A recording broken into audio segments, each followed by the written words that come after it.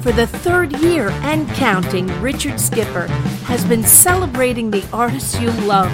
Richard Skipper is all about celebrating life, art, and his guest body of work.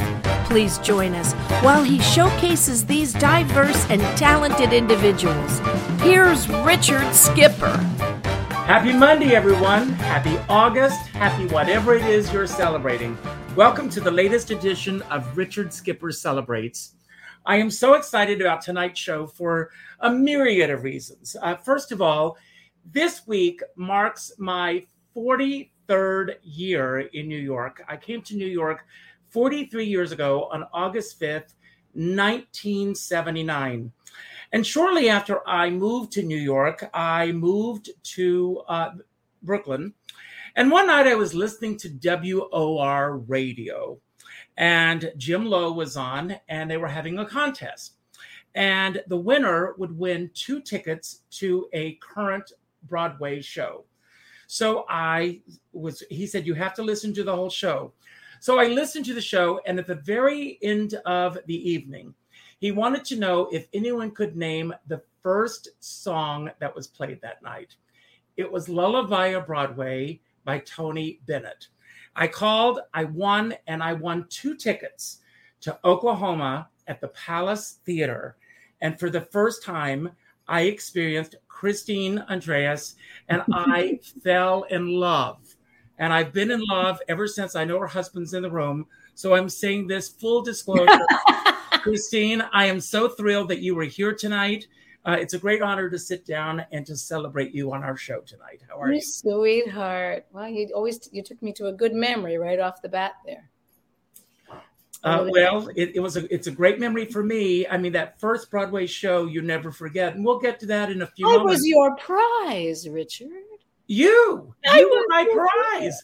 And you were my prize this evening. So I want to ask you, as I ask at the beginning of every show, who or what are you celebrating tonight? What am I celebrating tonight? Oh, my God. Such a large question. I think maybe staying vertical. We just moved and have had a number of performances all the while. So, and including just last night, and, not getting home till 1:00 in the morning, and then doctor's appointment back in New York, just life, so just being able to stay vertical with the velocity of my life is kind of a nice thing to celebrate right now. Well, that brings up, every night I pick up a word, and the word that I picked tonight, and it's appropriate, is balance. And I want to talk about, I want to change this. Everyone, it's balance, not a balance. So make sure you don't put the A in there. I'm going to take that out in a moment. But I want to ask you, how are you able to balance a career, a marriage, all that it takes in this crazy, especially in this crazy world we're living in right now? I just think that it's sort of designed to be challenging, and you can take it to the level of crazy if you want to, but you're here to cultivate your soul, and you don't do it unless you're challenged. So at some point, I think I just accepted that was the flow of life to be on a daily basis, and sometimes minute to minute, challenged. And when you make that choice, and you also make a choice to believe in something bigger than your ego and your own little consciousness, and you believe that something will put the thought in your head or the direction, go right, go left, stop, go, if you believe in that. And if you're basically a good human being, and believe that life is good, all these are necessary things, right? If you believe all these pieces, then even if you don't know when you wake up what to do next, you trust you'll figure it out before the day is over, the important pieces. And it is, the 12-step thing, though I've never done it myself personally, is probably the highest level of metaphysics out there, because it says so many beautiful things about challenge. And being addicted, not just to a drug, but to a behavior, an emotion, and it's so hard not to get addicted to a good feeling or something that gets you through it all. or a belief system that, maybe will serve you for a little while. But the truth is, And I believe this, that life has no path. There is no path. There's a path for you. There's a path for me. What works for you may not work for me. So if you follow a doctrine, you could get caught in that. And, so I wake up just thinking, okay, I don't know. And I've gotten comfortable with not knowing. I'm more comfortable with not knowing than ever, which is a good thing at my age, than ever before. So eventually it'll kick in, because I believe I'm a good person and I believe my intentions are good. And if I'm wrong, something will surely surface to let me know.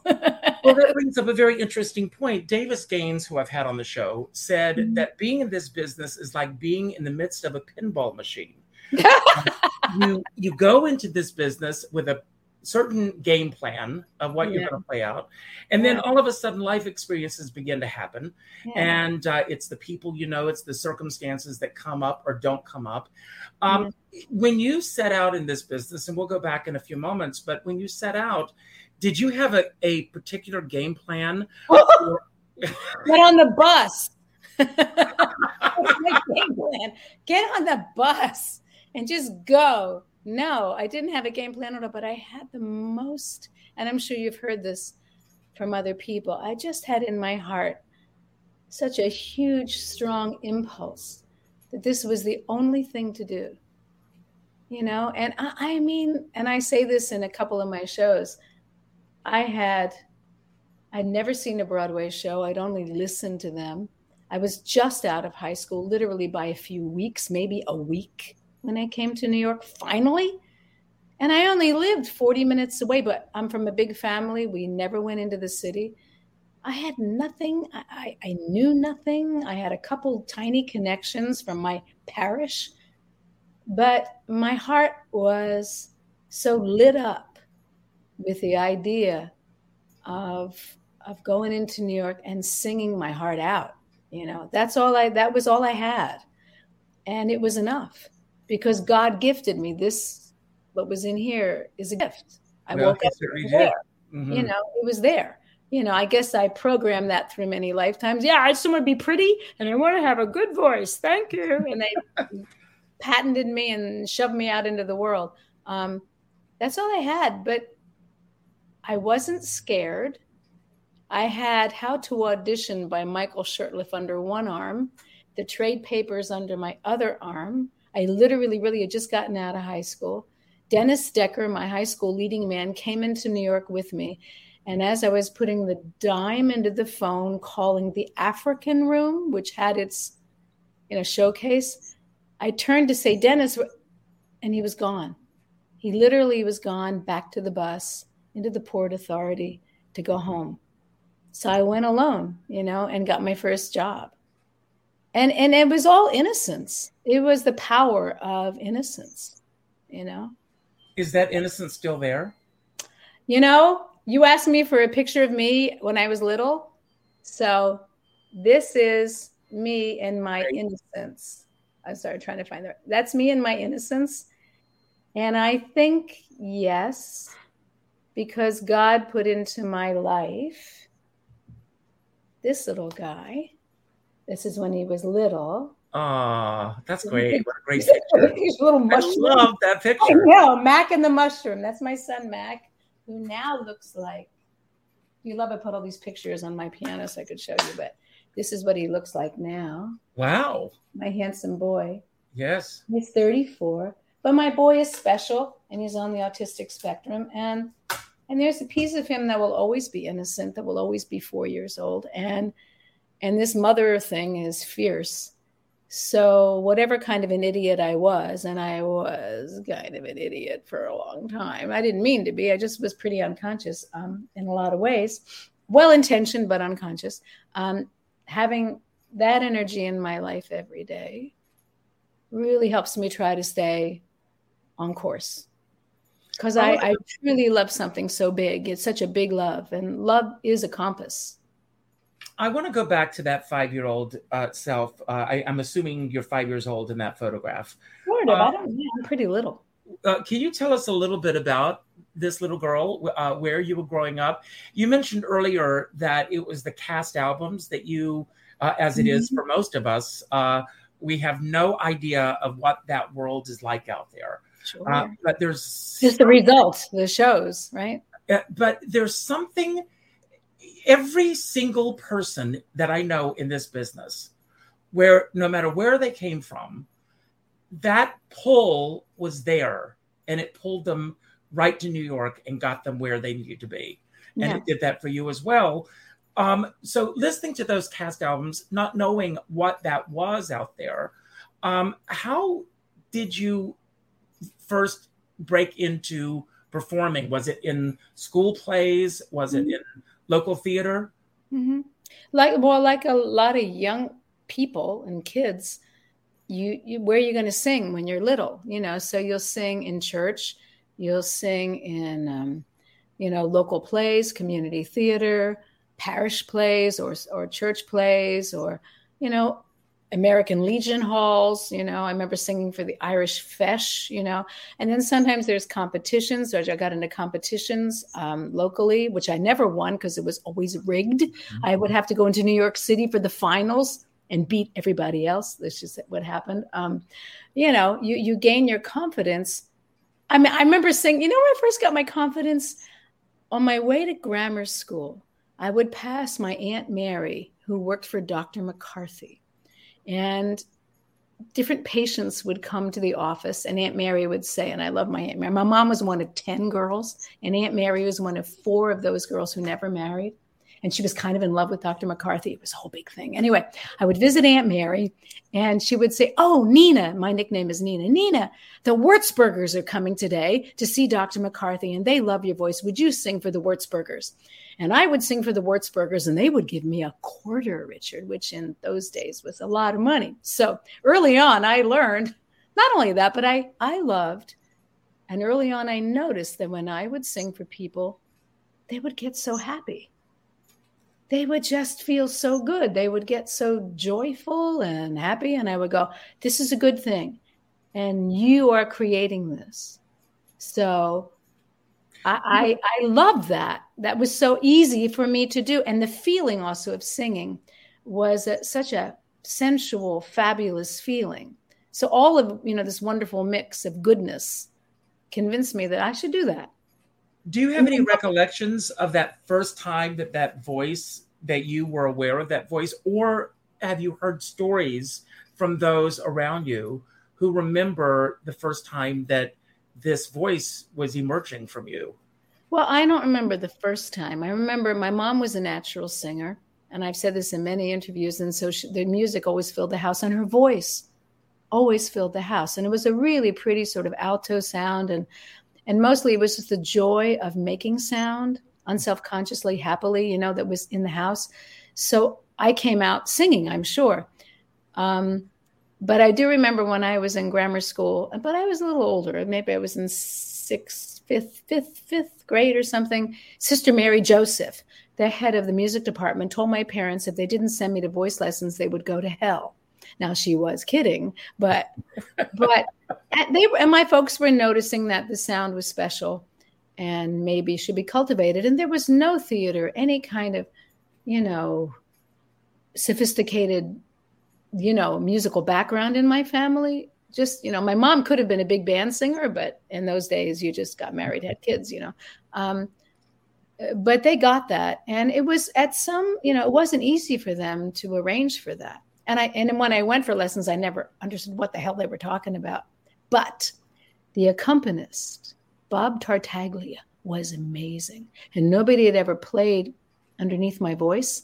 And when he played, another level kicked in, because nobody had ever accompanied me before. And when you heard this underneath the sound, the music, and it wasn't just over a recording, he was playing according to the sound I was making from what the song was doing to me. And it was the most natural thing in the world, but it boosted the whole experience of making sound to this another level of joy. So I went, this is good. This is good too. I want to do this. So everything was quite organic in my Frank Langella, he talks about that moment where you step for the first time from the darkness into the light in front of an audience. Mm. Do you have recollections of what that experience was like for you, that first time that you were Yeah. in front of a bigger audience? I don't know if it's the first time. I just remember it being in the light never bothered me. On stage, off stage, it bothered me a lot. And a lot of people say that, I was not comfortable in my skin for a very long time. But on stage, when it got all dark with just me and the light, and there would be the piano or the music underneath me, and I loved the song, which was the magic of it all, because you have to love what you're expressing. It was like, I'm home. I want to do this. I was in love. It was love. It's just love, making that kind of sound in that situation. And I was comfortable being still with the music. I was comfortable just with the sound of my voice.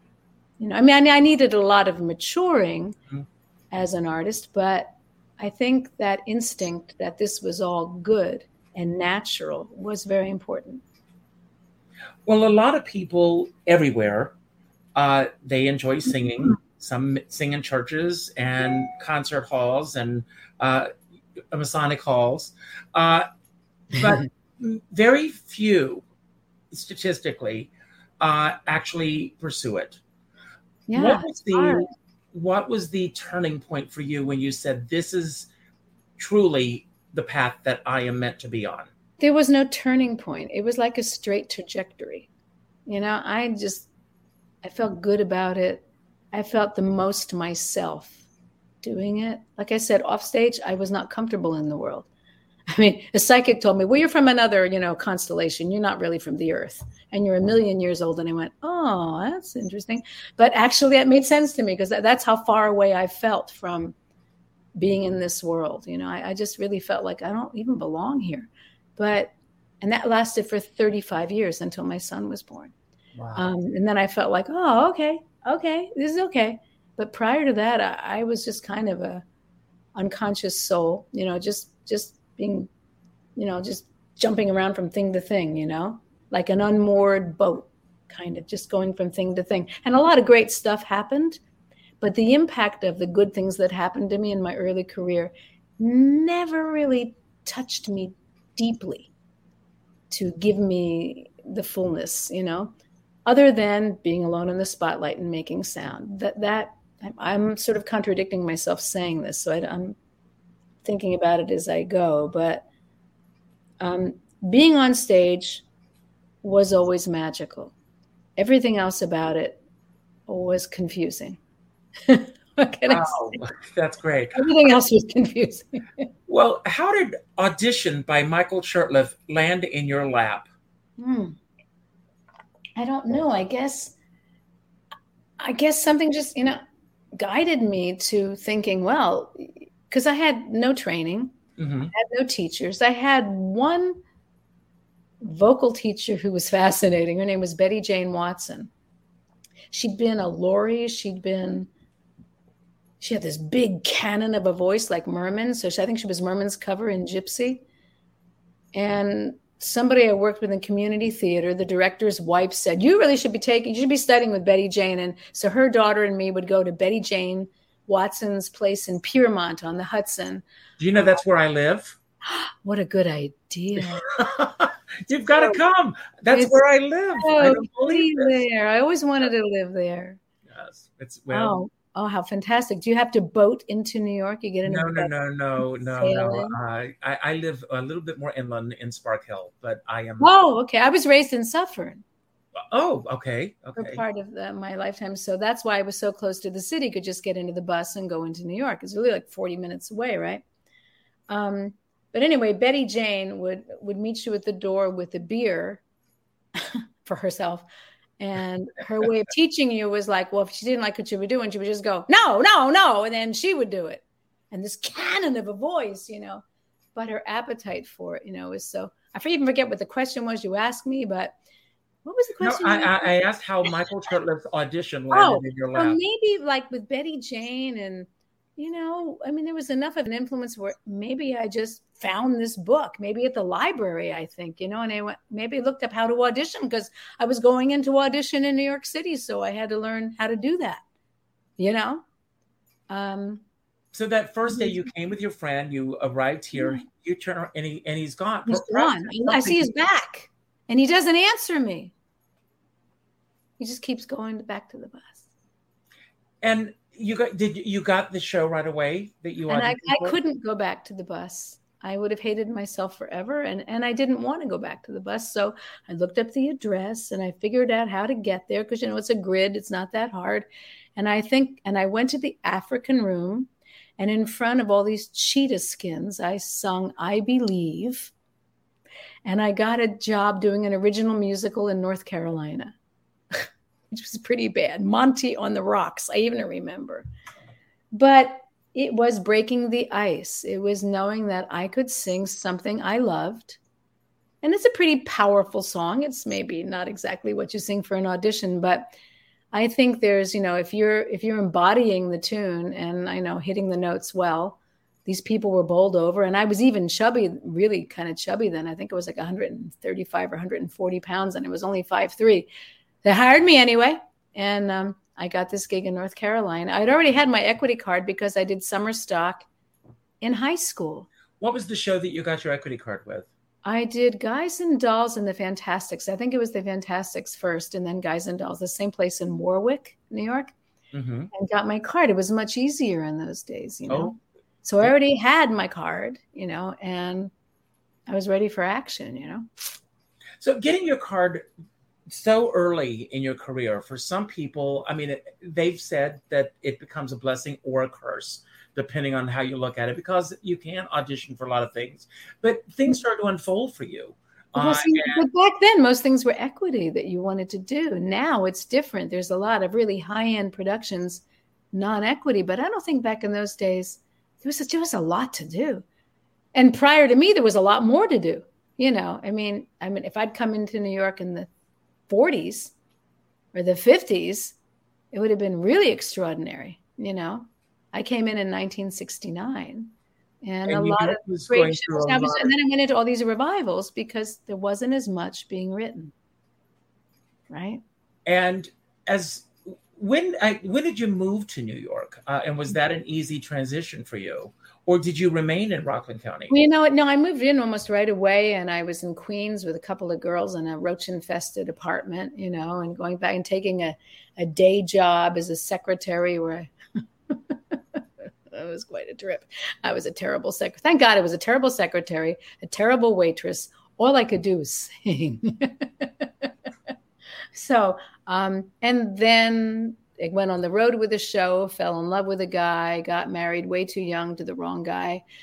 I did the last leg of the bus and truck of the national tour of Fiddler.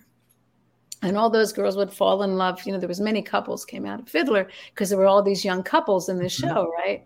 So, of course, I married my pair chick, and that was not a good story, but whatever. 10 years of not so much happiness. But that's when a lot of the big stuff happened, My Fair Lady in Oklahoma during that time. Well, if you don't mind my going here, and forgive me if but if the unhappiness is there, you're seeking happiness, and you were finding the happiness in your work. It shows, yeah. And you don't realize that you're kind of unhappy when you're. I didn't. I just thought, I guess this is just me, and it's a challenge. And if I just become, better, this will all smooth out or whatever. But whatever. Jealousy is a hard thing to recognize. That's what was going on. It's hard to recognize. Wow. It is hard to see. And as your career is starting to form, do you have an agent, a manager? Oh my God, right away. In those days, they would have casting calls. The agents would just put it in the paper, come here. And so I got an agent right away. Maybe not the best agent. But then after, right during Oklahoma, the most brilliant agent of my life came into my life. Bruce, oh my God, his last name just went out of my mind, and he's so beautiful. APA, I'll think of it in a minute. Absolutely, he was a classical pianist. He was just stunning. I see his face before me, and he loved me in the purest way, and because he loved my gift. But then the second husband was jealous of Bruce and just said, it's him or me. And being an idiot, I chose the husband. And that was the first major mistake. Well, not the first, but a major mistake, because some people really want to build your gift, and he really did. Looking at it now, was it a mistake or was it a life lesson?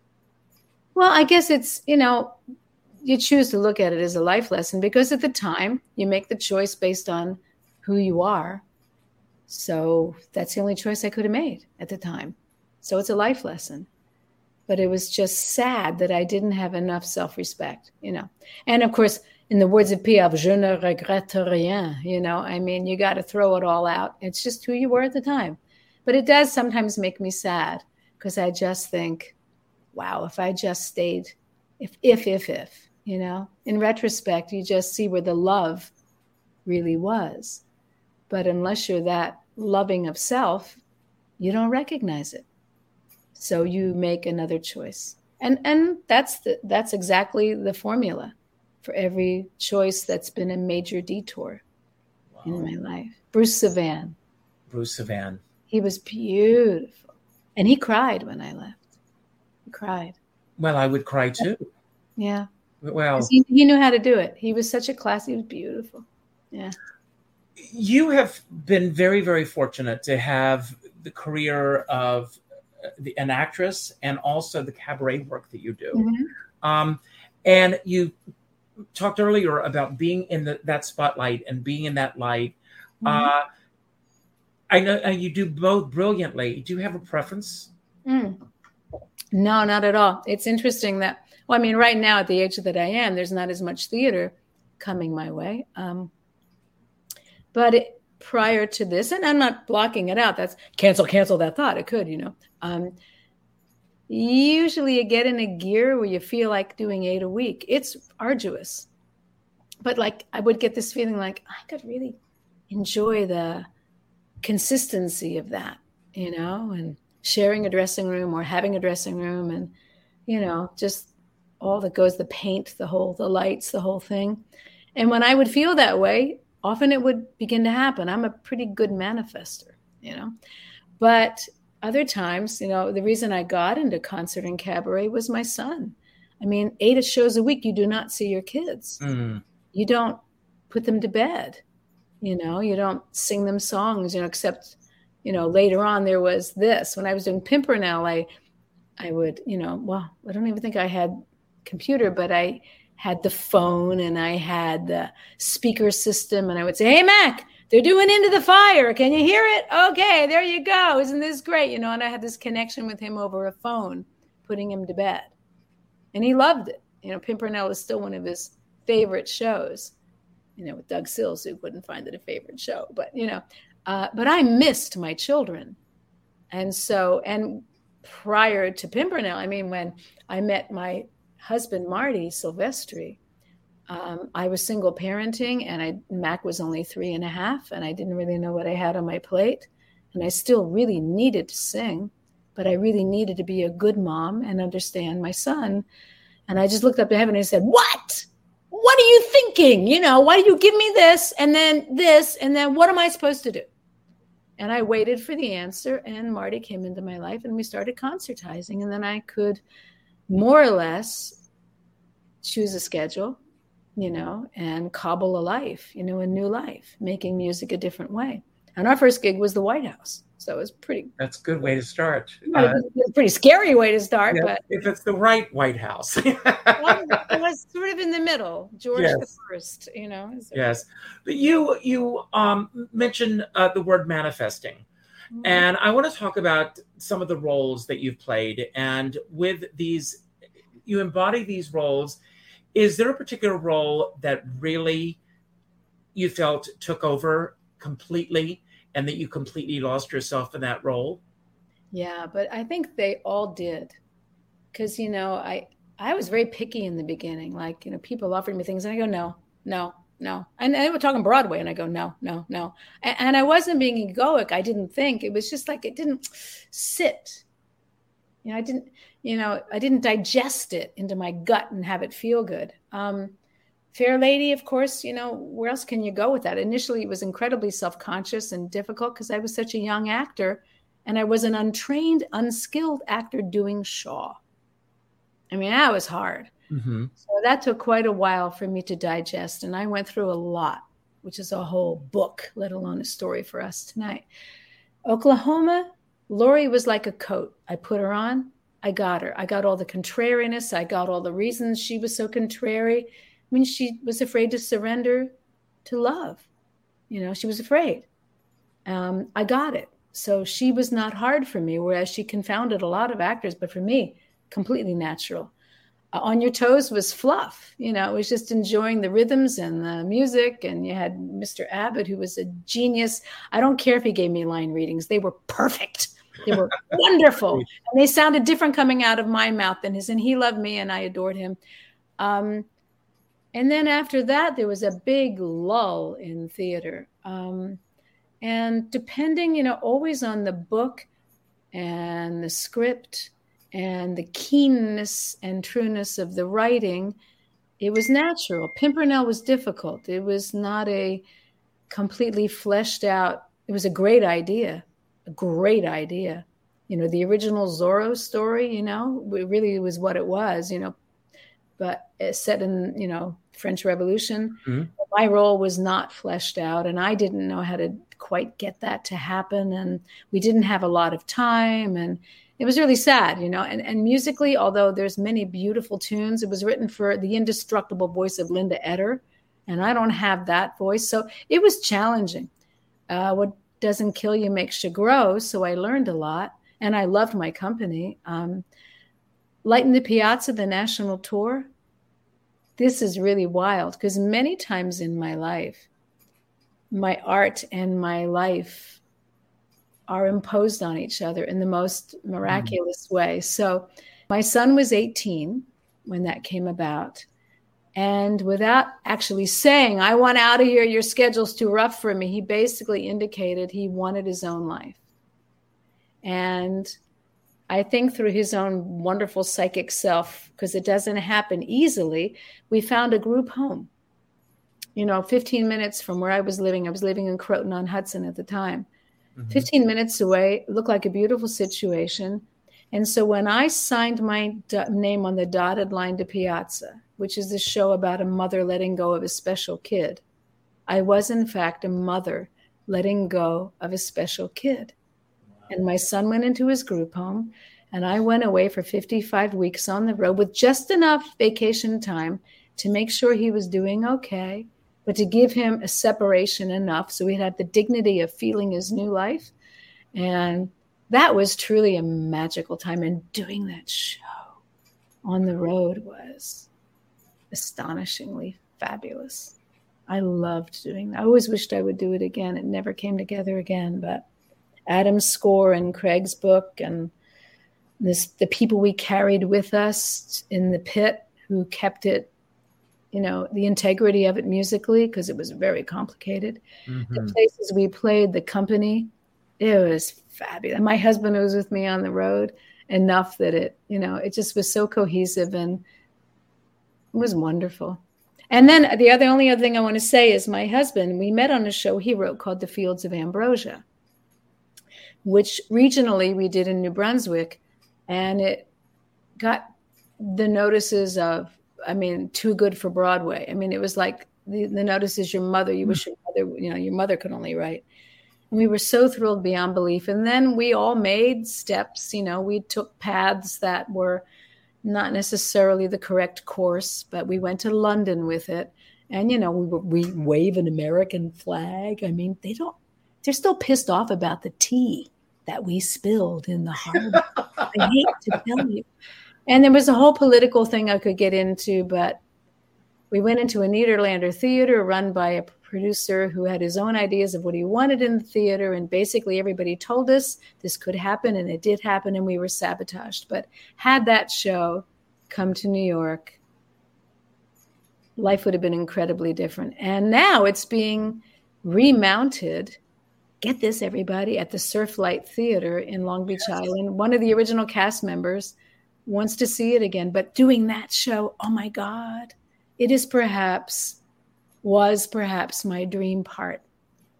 Even though it wasn't like, I mean, it's a guy's show, but my part was so fabulous. A lady or a tiger. It was so great. So that role, I fell first in love with Marty's music. And then I fell very quickly soon after with him, just because of the way he worked with the company and what he did. And the experience was air. It was magical here in the States. In London, it was air until we opened.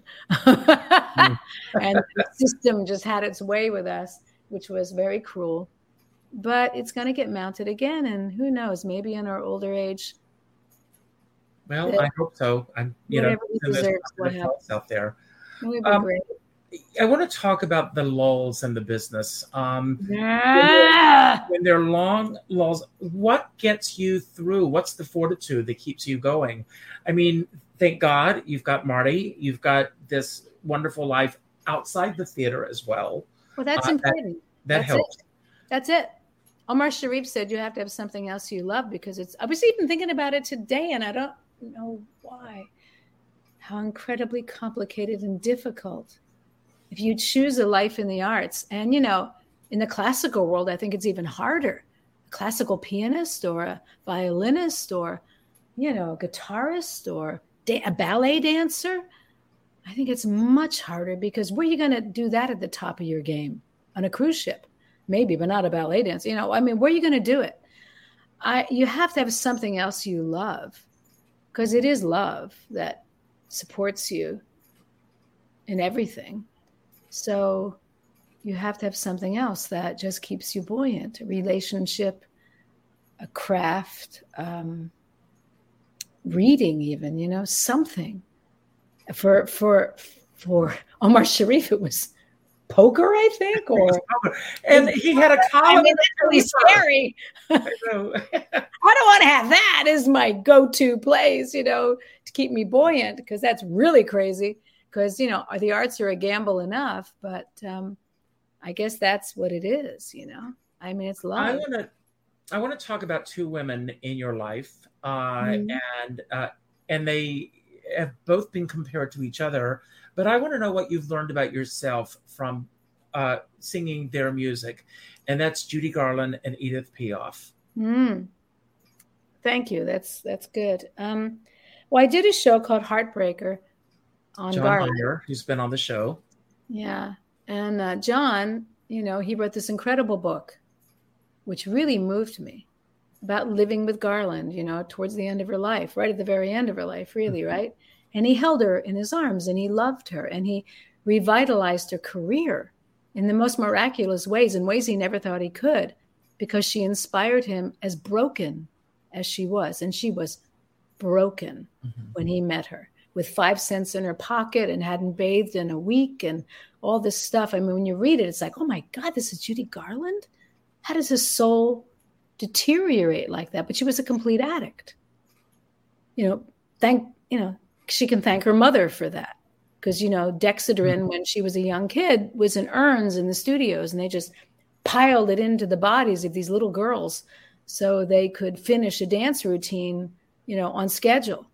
Garland didn't have a chance not to be an addict, and it's heartbreaking and it is heartbreaker. And so she broke hearts because, John was in her life as long as he could supply her with what she needed. And the minute he couldn't, she dropped him.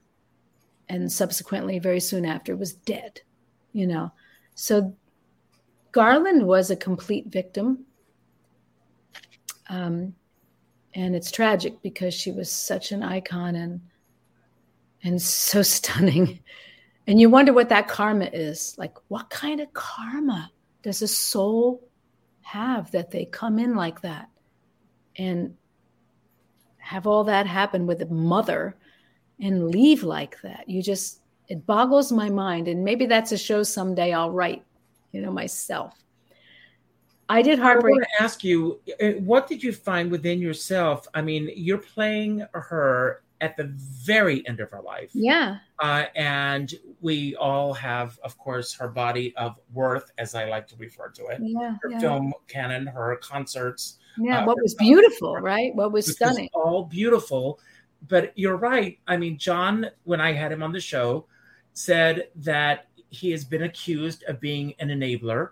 And he says, and I will admit that I was, because he How knew. could you not have been? It was Garland. Garland. And he knew that if he wasn't doing it, she would have gone to someone else. And I guess he was also trying to put her back together. You know, on the other end of that, he was also trying to show, but look at your beauty. Look at what you put in the world. Look what you still can do. Come on, honey, let's get better. He was also doing that. So God bless him. You know, he was trying to do that. But at some point, I mean, I just went through this with a friend. Literally, I just have gone through this. Literally, just 2 weeks ago, I said, she doesn't see your beauty. She doesn't get it. I can't. And I had that conversation with a friend this morning. Yeah. And I mean, and she was going to go to the next step and get psychologically better, and she wouldn't do it.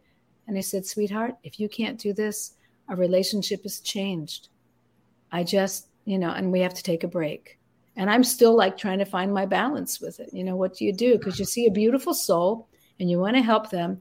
But if they don't want help, at some point you realize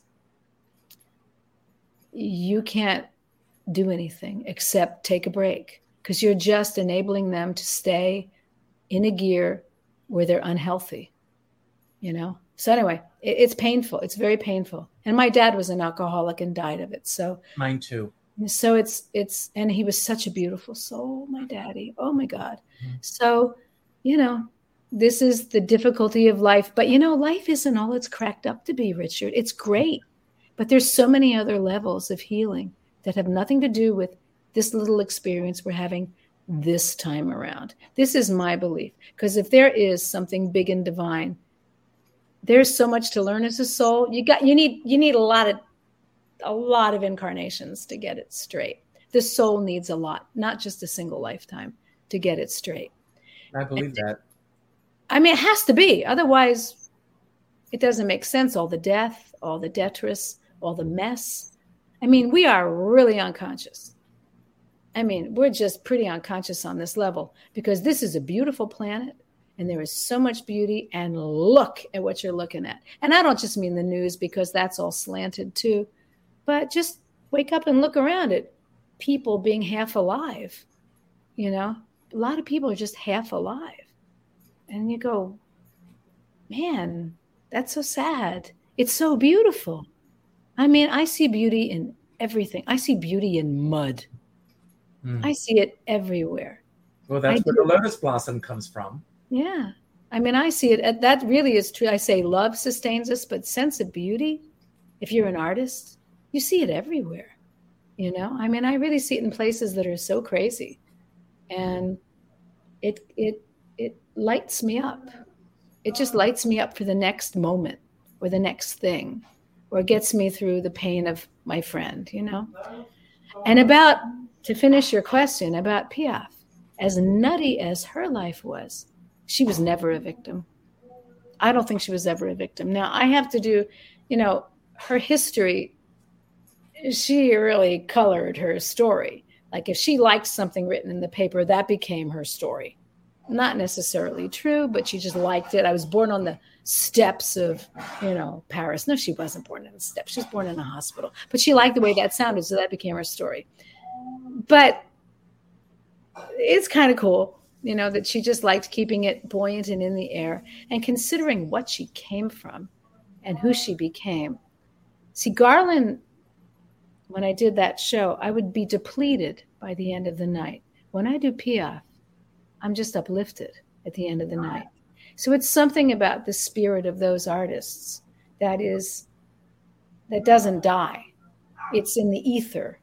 It's in the Milky Way of consciousness. You know, when I do Piaf, she's right. Like I say, she's right there, making sure I'm doing a good job. Because if I'm doing a good job, I say, welcome to the night. Edith and I are thrilled to be here. And I say, trust me, she's here, making sure I'm doing a good job. Because if I do a good job, you're going to feel her too. And I believe. Before we do run out of time tonight, and I told you this hour was going to go by fast. I did. Yes, but I want to ask, I want to tell everyone that on Sunday, you are going to be performing in Queens, in Long Island, in a celebration of Rodgers and Hart with Bruce Biter and South Shore Theatricals. That's how this interview came about tonight. So if you want to tell us a little bit about the show, and this is your first time working with Bruce Biter. Yes, it is. Yes. I did this a few years ago with Marilyn May and Leroy Reams and Anita Gillette. So it's a lot of fun. Well, I'm thinking it's going to be. We met only once and had a little rehearsal and went through my tunes, and it's Cole Porter. So that's always good. I mean, sorry. Rodgers and Hart. Rodgers and Hart, yes. I just did Cole Porter. Sorry, I can't keep all my gigs straight.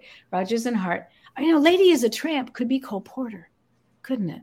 I went, oh my God, it's Rodgers and Hart, Lady is a Tramp. But anyway, so I'm doing like 4 numbers. And, he has a lot of people from Community who will be involved, which is a lovely thing, right? Everybody, yes. I mean, you asked me my start, when everybody gets their shot, if you love music, that's cool, So I'll be the headliner, doing what I do, and then I'll watch what everybody else does, and I won't know till the day what that is, It's like a train pulling out of a station. You get there, you jump on. You just jump on and do it. Give you a ticket and go, baby. As I mentioned, I'm going to be giving away a couple of your CDs tonight, and I've been listening to them all day. I uploaded everything onto my device today. I won't mention the name because it'll go off right now. But glorious. Here's to the Ladies. I couldn't get enough of it. I hope you do a part 2, and I hope you do Here's to the Men, because I think that would be a great idea. But I want to talk about, I've got some questions just for the fun of it as our wind down questions. Today is National Girlfriends Day. And when it's National Girlfriends Day, not girlfriends in the sense of a sexual relationship, or that friends who are girls. Friends who are girls. And I want to ask about the girlfriends in your life and career that have helped you along the way, or who have been there as a major part of your circle. I suppose the first I wasn't great at girlfriends, and not as a youngster, because I had so many kids in the family. I was second oldest. I took care of my brothers. I didn't have time, though I had a couple that I liked. And then coming into New York, that I got so involved with, right away with a guy that I, didn't have time for girlfriends. But in the course of my career, Dina Merrill was one of my best girlfriends. Oops. No, that's here. I've got that so that people know. Oh, I see. Put in the hashtag hat balance. Okay, sorry. Dina Merrill. Dina Merrill just taught me, what does a girlfriend do? They give you support. They appreciate what you're putting in the world. They give you positive critique when you're off course. Dina was brilliant that way, and I loved her deeply. And she sought my friendship, even though she was much older. It didn't matter, So I called her my fairy stage mother. And then also I made girlfriends out of, and Kitty Carlisle too, same thing. With all of her elegance and wit and awareness of things, she became a girlfriend. A couple of fans became girlfriends. My friend Jill Leitner and Karen Mulvey. These 2 girls that started off just loving what I do, and then they just came into my life in the most interesting way. And in their appreciation of what I do, and then in my calming them down that I'm just a human being and they didn't have to be so self-conscious. They could just be who they were. I think I helped them too. And they've moved my life forward and put a lot of beauty in my life and a lot of support. Karen was one of the producers on Piaf because she could. My friend Laura Sestito had 3 special boys. And when I left New York, I moved to Hastings-on-Hudson. And for the first time, I was in a neighborhood, and my son could run out the door and run to Laura's house and say, "Hi, Laura." And it was like, oh, my God, he'd only been mine for 24/7. And now he could run out the door and be safe and see Laura and her sons. And, and my friend Liz Fernandez, same thing right there, So it's just they had breadth and space and beauty. So all these girlfriends of mine, my friend Liz Law, who's a children's book editor and, a crazy world traveler person and brilliant and sees all the shows. And I go, "Liz, what should I see when I go to London?" And she tells me, and I don't know. I could go on and on. My cousin Nancy, who's a fellow Libran, and Nancy Brucker. I could go on and on. Balance, Libra. So I'm a quintuple Libra. I have 5 planets in Libra when I'm born. I am so nutty about balance that I'm unbalanced. So all these people help me stay balanced. Because it matters so much, I get crazy. Is this what I should do? I don't know. Should I do that? I don't know. Is this what I... And then my friend Bob Schindel is one of the best girlfriends I know. Good for you, Bob. Now, I always pull a random question. This is a question that I don't even look at until I ask it. And the question is, interesting question. Would you rather have a cook or a maid? Oh, cook. Cook. Absolutely. And that's my husband, Marty Sylvester. Oh, he does the cooking. And in fact, he's making lobster tail as I am talking to you. Don't you wish you were in my house? Yeah, sounds great. Well, unfortunately, I'm allergic, but my husband would love it. So that's great. Okay. So then the next random statement is commit to solving a problem that's been bugging you for a while and give yourself a timeline. So I'm going to ask you, is there a particular problem in your life that's been bugging you lately? Lately or all my life? I thought you were just going to ask me something I'm not going to know how to answer. Being continually conscious is, and that's forever, right? Mm-hmm. But, you get so strong about, I feel about this way. And then, and you get hardened in that idea. And then you realize being hardened in that idea is not serving you or the moment or your life or anybody else. And so you just keep praying that stuff will bump into your brain. And hopefully the more hardened you are, the harder it bumps. So you're praying you're not too hardened in anything so that you're malleable and able to adjust so that you're not adding to the violence and to the mess, because it's pretty messy out there. It sure is. And you know what? But I don't choose to focus on that. I try not to focus on that because then I just keep creating it. I try to focus on the kindness. I find that I'm saying, we just moved and people walk by with their dogs and kids run by on their scooters going vroom, vroom, vroom. And I think, oh, this is so beautiful. So I try to focus on the harmony, on the beauty that other people outside of my consciousness find. And I just try to focus on that to soften my own imbalance or my own unconsciousness so that on a daily basis, I'm just a little more aware and I don't add to the mess. Because the mess is man-made. We make the mess. The world is perfect. Existence really is perfect. With you. Absolutely. It's perfect. So don't focus on that, but on a daily basis, pray for the balance. And maybe our friends who aren't listening to us, who are in their addiction, will believe they're worth it if they would do that too. I hope so. Yeah. Thank you for saying that. And this is an interesting question. Have you ever been ambitious to the point of ruthlessness? Oh, I think so. Yeah, but not on stage. I'm pretty generous, but I don't know. I was, this maybe doesn't quite it, but apparently during Pimpernel, I was gifted with massages during intermission, during a matinees. And so this person would come because one of these billionaires invested in the show and he liked me. He said, so I'll send my guy to work on you. And he would do Moxie on me. And apparently the Moxie, it smells like pot. And it would drift into the boys' dressing room. And I think they hated me. I mean, I didn't know that it drifted into their dressing room. And I also insisted on having a big dressing room, which was maybe a little greedy. But I had big gowns and I wanted them near me. I don't know. Yeah, you're not. And I also remember when I covered in rags Teresa Stratus, I worked really hard on that piece. And I wanted a big bow. And I'm trying to remember the choreographer, Ron Field, I think was the choreographer. Mm-hmm. And I insisted on this big bow, and I wanted this big walk down center stage to take my bow. And he really liked me, but he was kind of so bludgeoned in so many ways in that production. And he just said, Christine, if you want that bow, that's fine. I just want you to know that a 2-ton curtain is going to fall on your head before you make it down.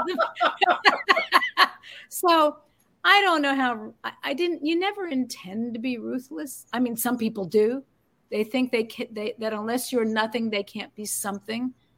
That's not me. But sometimes just the weight of the situation makes you unconscious and you're not kind. So I would apologize to Ron and everybody else for the weight of the situation bludgeoning my brain and making me unconscious. But, I believe that anything you do is only as good as everybody in it. And you're as strong as the weakest link. And that's kind of how it should be. Right. And that's the way it should be. And thank you for that. I'm going to give away a couple of Christine CDs. Christine, thank you for doing this. Oh, thank you. This was lovely. And you're right. You're super. And Mark, I talked to Mark Nadler today and he said, "Oh, you're going to have such a good time." Oh, I love Frank just won. Frank, you Saletti, won. And I love Frank. And I have to tell you, Frank, his daughter, Ava, who is just moved to New York, if she hasn't already, is going to knock New York off its keyboard. She is just a phenomenal talent. Frank, Ava is, he should be so proud. And tell Frank that if Ava needs a little, encouragement, you can give her my email and I'll. Well, that's very kind of you. Help her out with what I know, which may not apply at all to her, but you never know. I will send you a couple of clips of her because she is just absolutely amazing. And last night we had Charlotte Crosley on the show and we were talking about the business and everything. I'm going to say a few closing remarks and then Christine, I'm going to give you the final word for tonight. Yes. So hang tight for just a moment. I want to thank everybody who showed up tonight. As I've said before, I don't take it lightly when you show up. So thank you for being here tonight. And as we go into this next month, I cannot believe that we're only 100 days away from the midterms. And so many things that are going on right now. It's going to be September and pumpkin spice and all of those things before you blink. But yesterday, I went to see Suede, a phenomenal talent.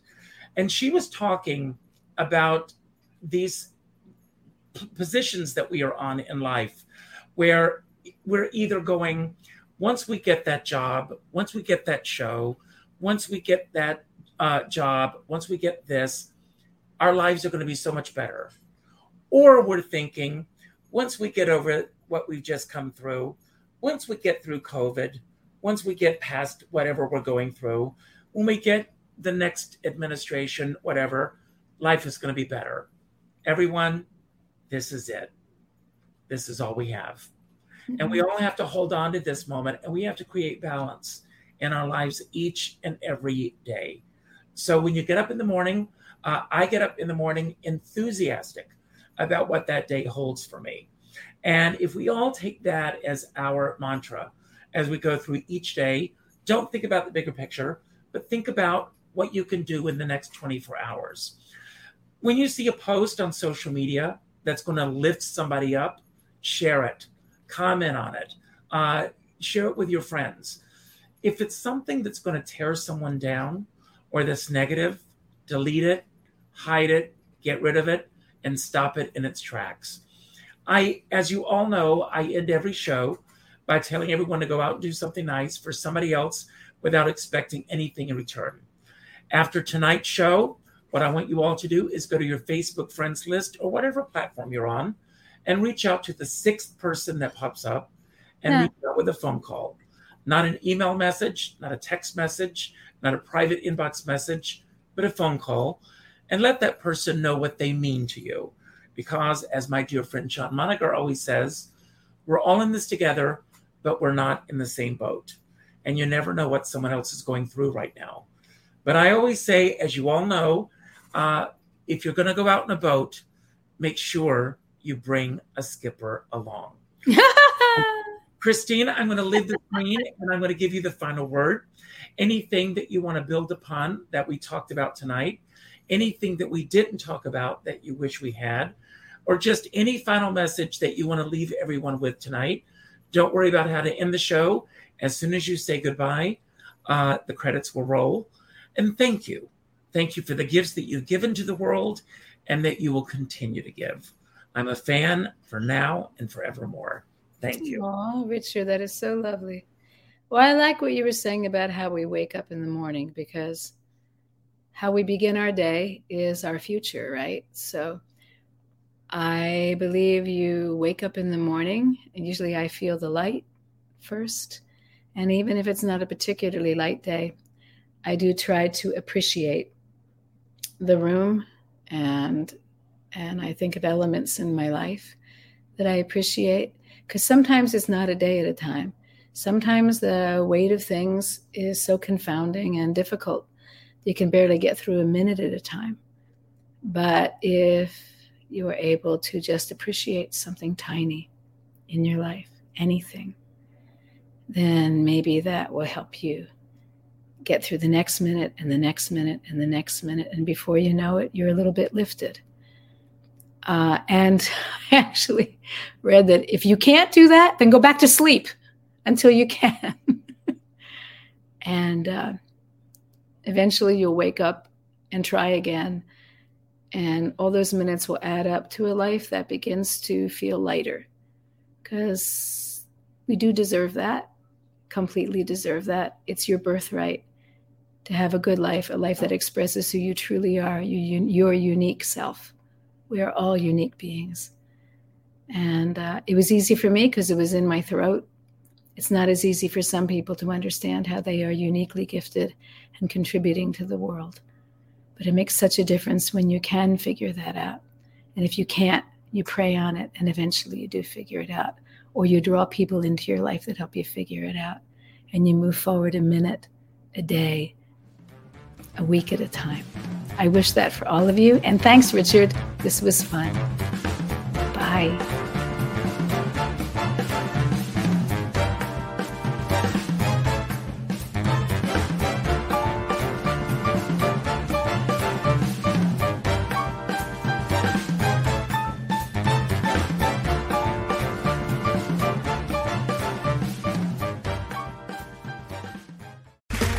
Okay, round two. Name something that's not boring. A laundry? Ooh, a book club. Computer solitaire, huh? Ah, sorry, we were looking for Chumba Casino. That's right, ChumbaCasino.com has over 100 casino-style games. Join today and play for free for your chance to redeem some serious prizes. ChumbaCasino.com. No purchase necessary. Void where prohibited by law. 18+ terms and conditions apply. See website for details.